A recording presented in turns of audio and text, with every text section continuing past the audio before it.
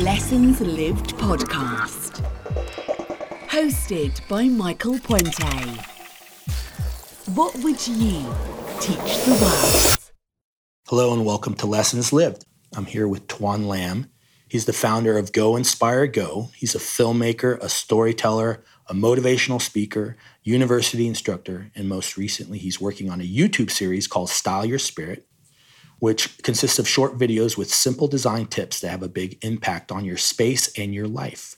One of his Style Your Spirit episodes has inspired me to start making my bed every morning.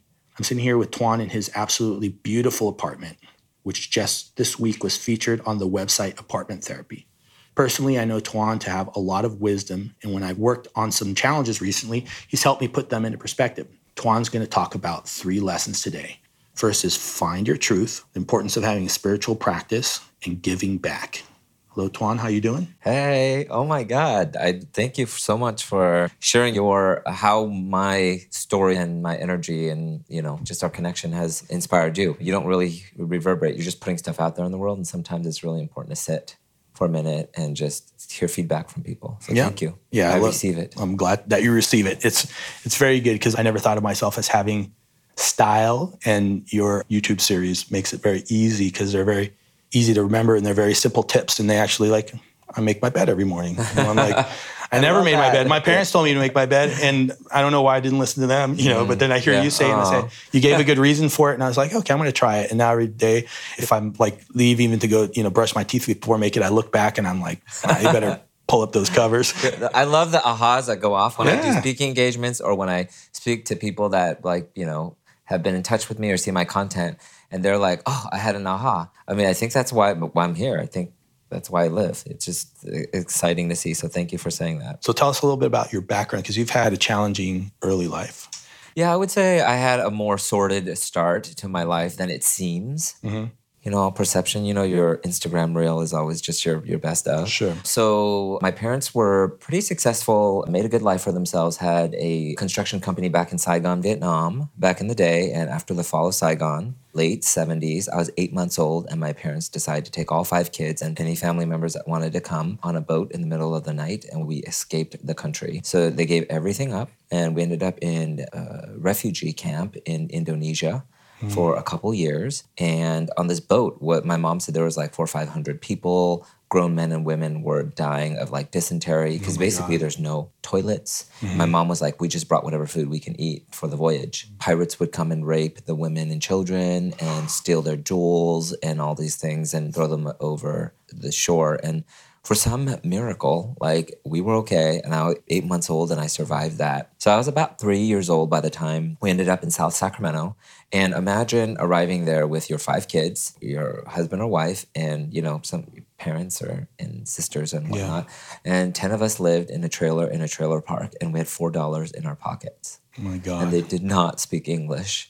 So that was my start. We went from bad neighborhood to bad neighborhood. But, so many people are like, oh my gosh, that's so horrible, blah, blah, blah. My mom, it's all perspective, right? Right. My mom was full of gratitude because here she saw hope for us. They wanted us to have a better chance at an education. They wanted us to have opportunity, sort of the American dream. Mm-hmm. And I found out that, and this added a lot of guilt to my life, that my American dream wasn't aligned with their American dream for me.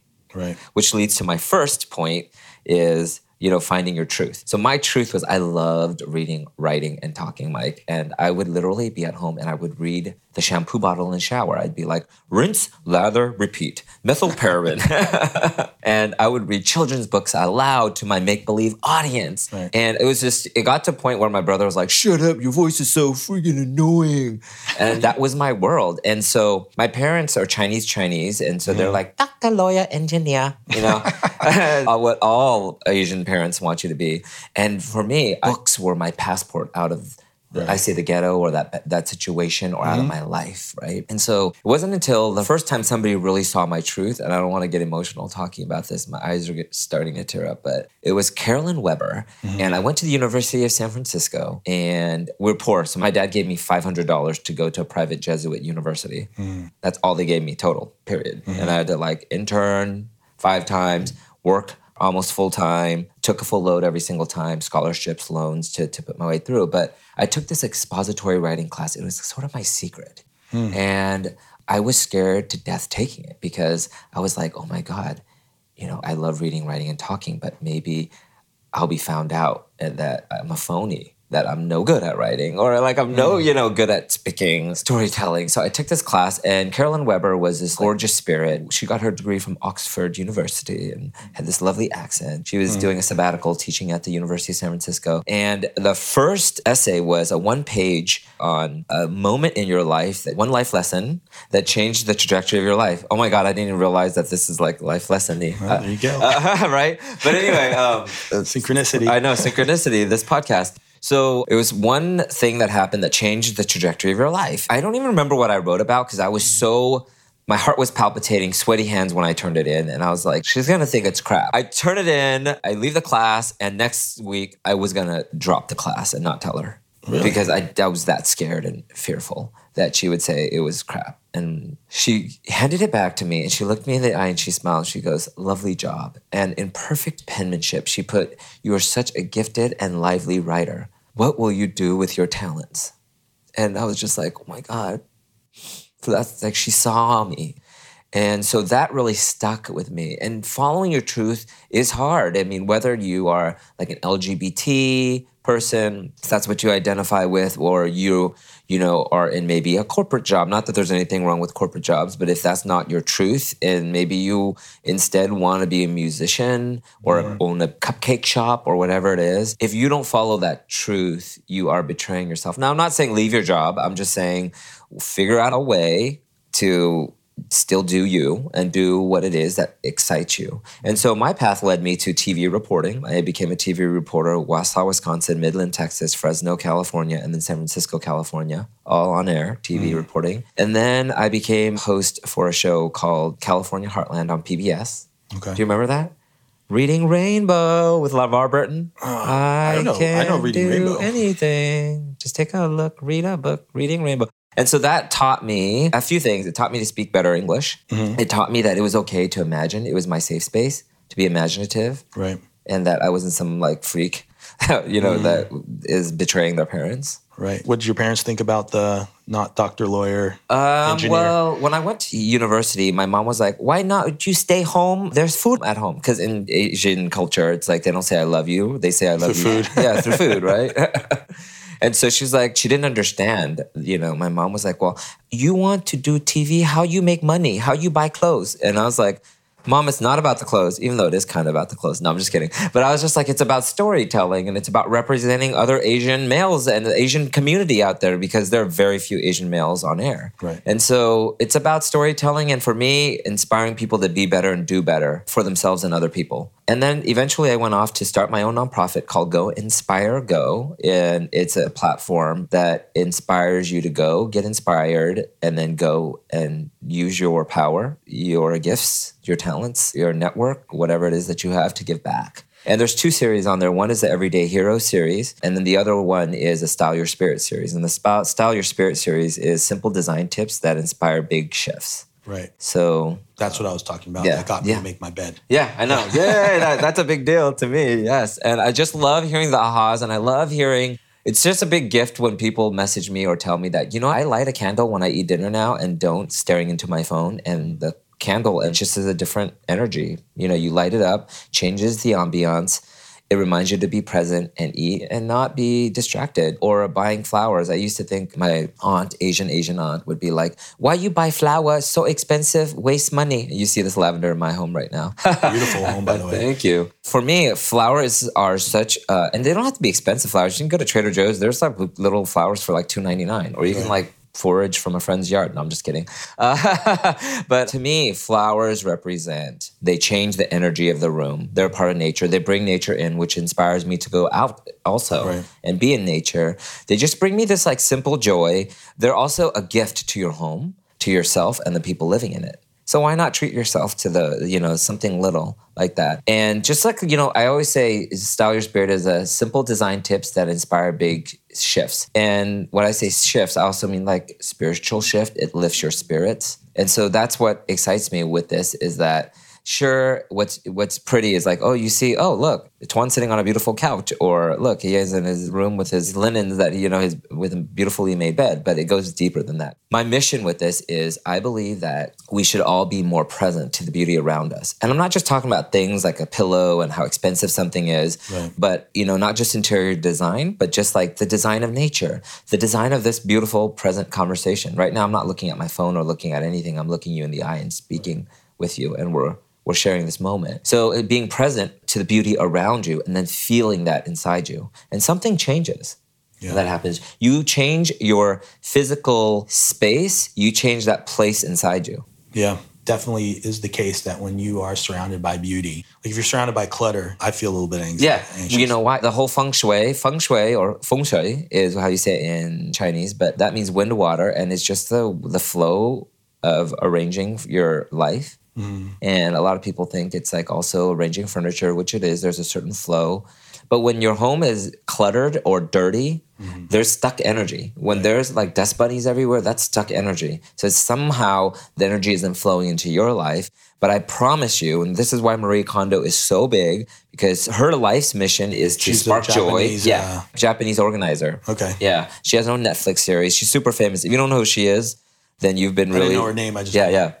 Not you, but I'm just saying, if y'all don't know listening who she is, then you're either in a rock somewhere or you're really doing it right somewhere in the country and you have no connection to the real world.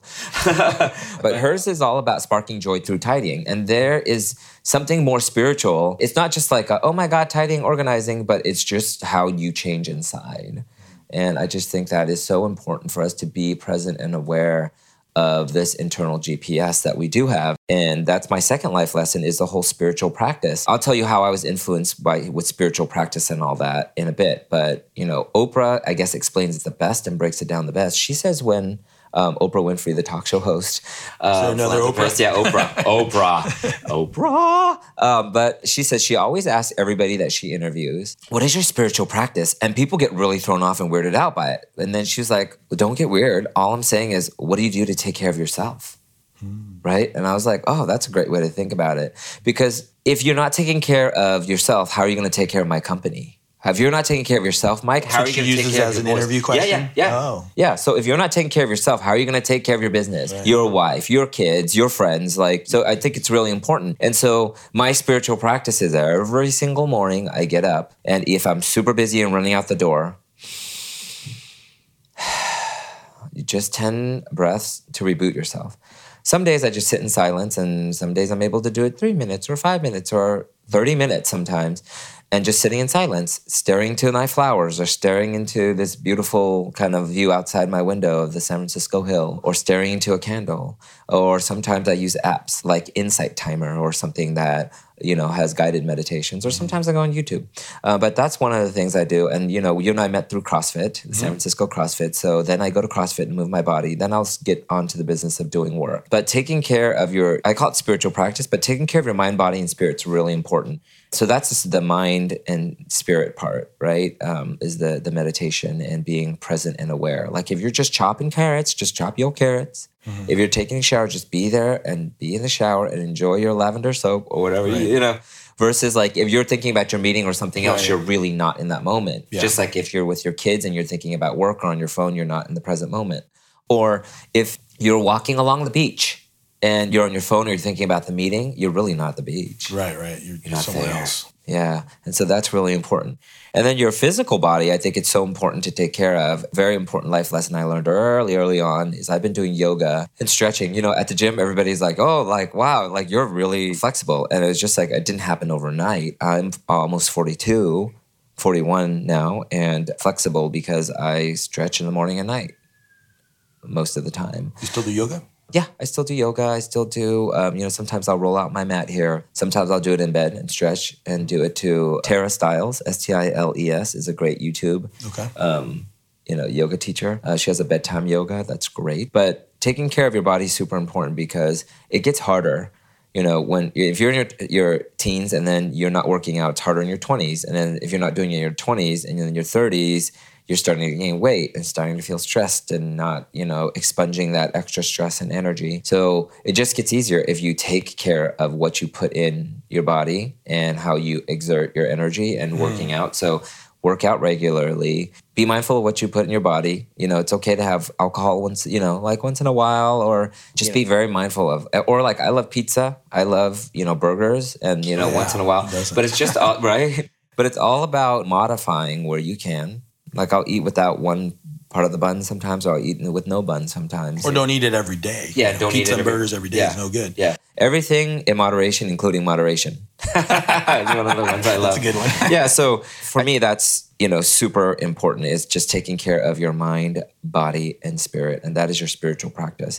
And you know what? A part of that too is in life. There's a lot of life lessons wrapped into mind, body, spirit, and I can go on. But one of the last things I want to talk about here is worry. Worry is like poison, because worry steals the present moment away from you. If you have a lot of bills and you're worrying about them, worry is not going to pay off those bills. You just figure out a way. Just figure out, get a loan, take an extra job on, or figure out a way to pay off the bill. Or you're overweight, worrying about your weight is not going to melt the fat away.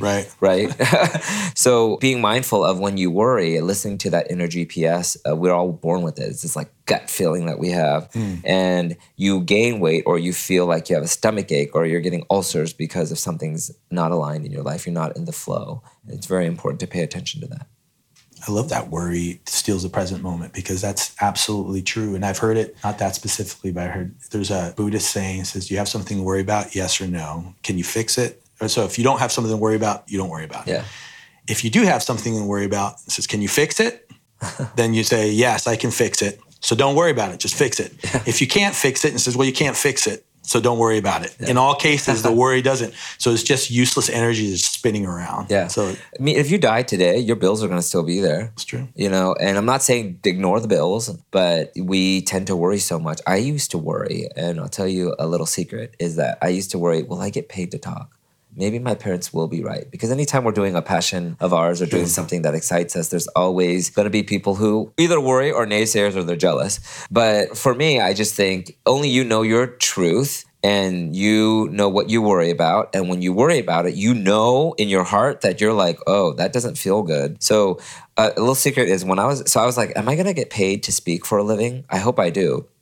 And this is to my 18-year-old self. So I would tell that 18-year-old self, don't worry, And so I've gone on to become a TV reporter, co-hosted a show on PBS. Remember, I wanted to run scripts to LeVar Burton for Reading Rainbow, but instead I ended up co-hosting a show on PBS. I wanted to teach at a college level. I do not have my master's, but I taught at 2 universities as a university instructor. And I do motivational speaking and get paid for that. And I look back now and I was just like, whoa, back in the day when we had Rolodexes, if y'all listening don't know what Rolodexes is, Google it. Right. But now that we have our iPhones and our phones, our Androids. But I used to look back and think, gosh, will I be able to even break into the TV business and be a TV reporter? And will I be able to make it to a big city? Like, that's the goal of a lot of people that are TV reporters. But I made it back to San Francisco, in a big city. And I know people at every single TV station now. And it's just like, wow, you put in the work and you just have to not worry about it. Right. What will manifest will be yours, and it's supposed to be. That's awesome. Did you ever have to take other jobs? Because I just want to make sure people know that you have to keep your eye on the prize and work hard. Yeah, absolutely. I mean, like, I'm not a trust fund baby. So it's like you do have to hustle, and you have to, I've worked at a movie theater earlier on. I've graded standardized tests for the state of California. Right. So there's a lot of things that you have to do if you're not a trust fund baby and you don't have that money. You just have to figure out a way that, okay, so if you have your 9 to 5, the biggest thing for you to think about is you still have to make time for you and doing the things that excite you. So if you have to do that other job that is also a blessing, you have to think of it that way at the moment, because it pays your bills. Of course. It allows you to live and do that other stuff. Just don't lose sight of the little things that, like, if you like to bake still once a week if you have that time.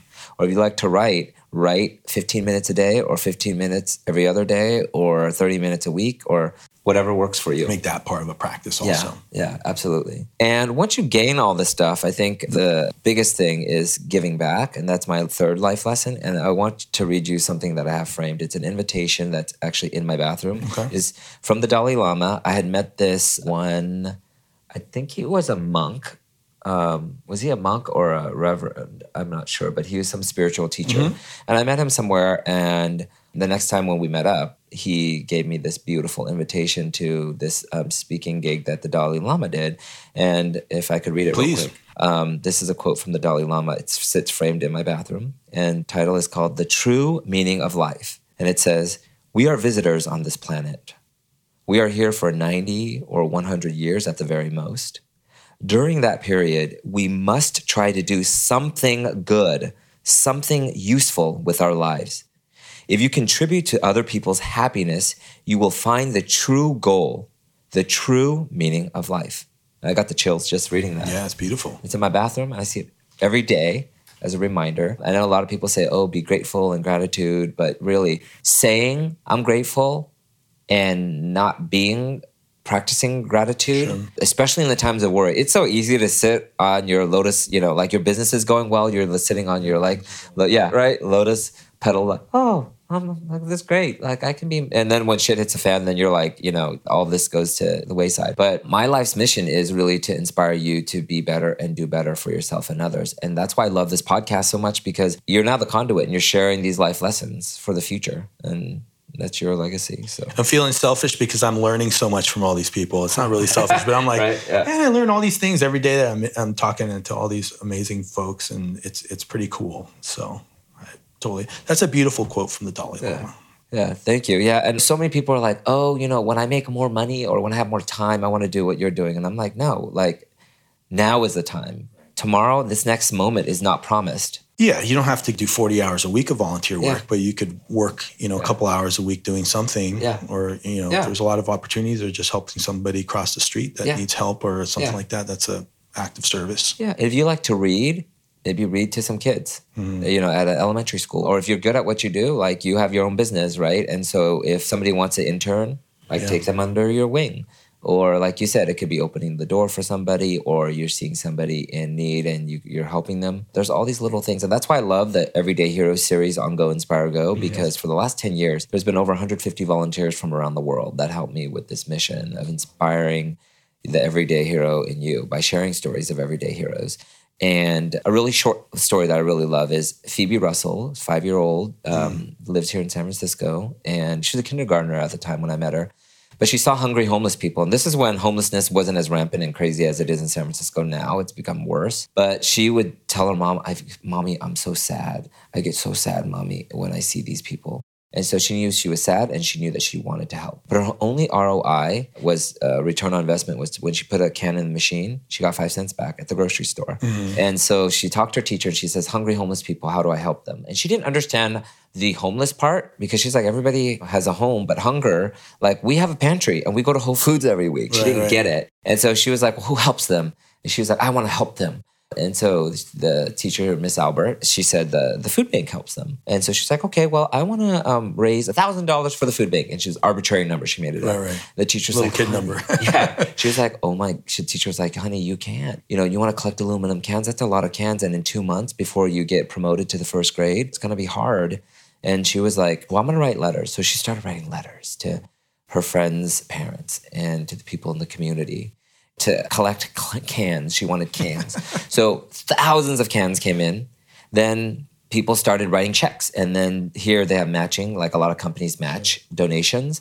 So the company started matching the donations. And she ended up raising in 2 months almost $4,000. Wow. And so we did the little video. We crashed a little cupcake balloon party where she gave a little beautiful crayon box that she colored with people in the community, the homeless people, flowers and stuff like that, that she drew on the pencil box. And she gave all this money to the executive director of the San Francisco Food Bank. And so at the end of the video, I just put 5-year-old Phoebe, that raised enough to feed 18,000 people. Right. 18,000 people. Amazing. And then I said, if Phoebe can inspire 18,000 meals, what can you do? Write a check. You can donate to the food bank, canned food if you can't write a check, or you can volunteer. And tell the food bank you saw this video, because I wanted to track the data. Right. A few months later, I want to say 6 months later, I got an email, and it was like Christmas to me. And the person at the food bank said, oh my God, Tuan, you helped us multiply that amount to $20,202, which is now 80,000 meals. 80,000 meals. That's a lot of food. And it gets better. One day, I got an email from somebody that said, hey, Tuan, there's a Feed the Hungry contest with this chicken company. Submit Phoebe's video. And then I submitted it. And I got an email back from them, and they said, oh, my God, we didn't expect somebody this amazing. We want to give her a special grand jury prize. Can we get on a call with you, with our board, and chat about it? And so they gave her 15 tons of chicken to give to the food bank. 35,000 pounds. And if you can imagine, it's a big freight truck backing into the warehouse. Mm-hmm. And so now we're over 120,000 meals. I mean, I kind of lost count. That's a lot of chicken. Right? A lot of chicken. And fast forward a year later, Phoebe's in the first grade, still getting her friends to volunteer at the food bank on their spare time and on weekends. And 3 kids from her previous kindergarten class saw this plaque with Phoebe's name. And then the teacher, they were inquiring about why is there a plaque in this little girl's photo. And so the teacher showed them the Go Inspire Go video. The kids were then inspired to do the similar drive and replicate it. They ended up raising about $3,500. Yeah. And with that, I think now the count is over 200,000 meals served in our community in San Francisco. And that's the power of one. That's amazing. The intention that we have. So that's what I want to leave you with is. And it's also, what also struck me, besides the beauty of the impact this little child had, was that it doesn't, like $3,500 isn't that much money to feed so many people. Like you can have a lot more. Sometimes I know I feel like I don't do something because I'm like, I can't really do much.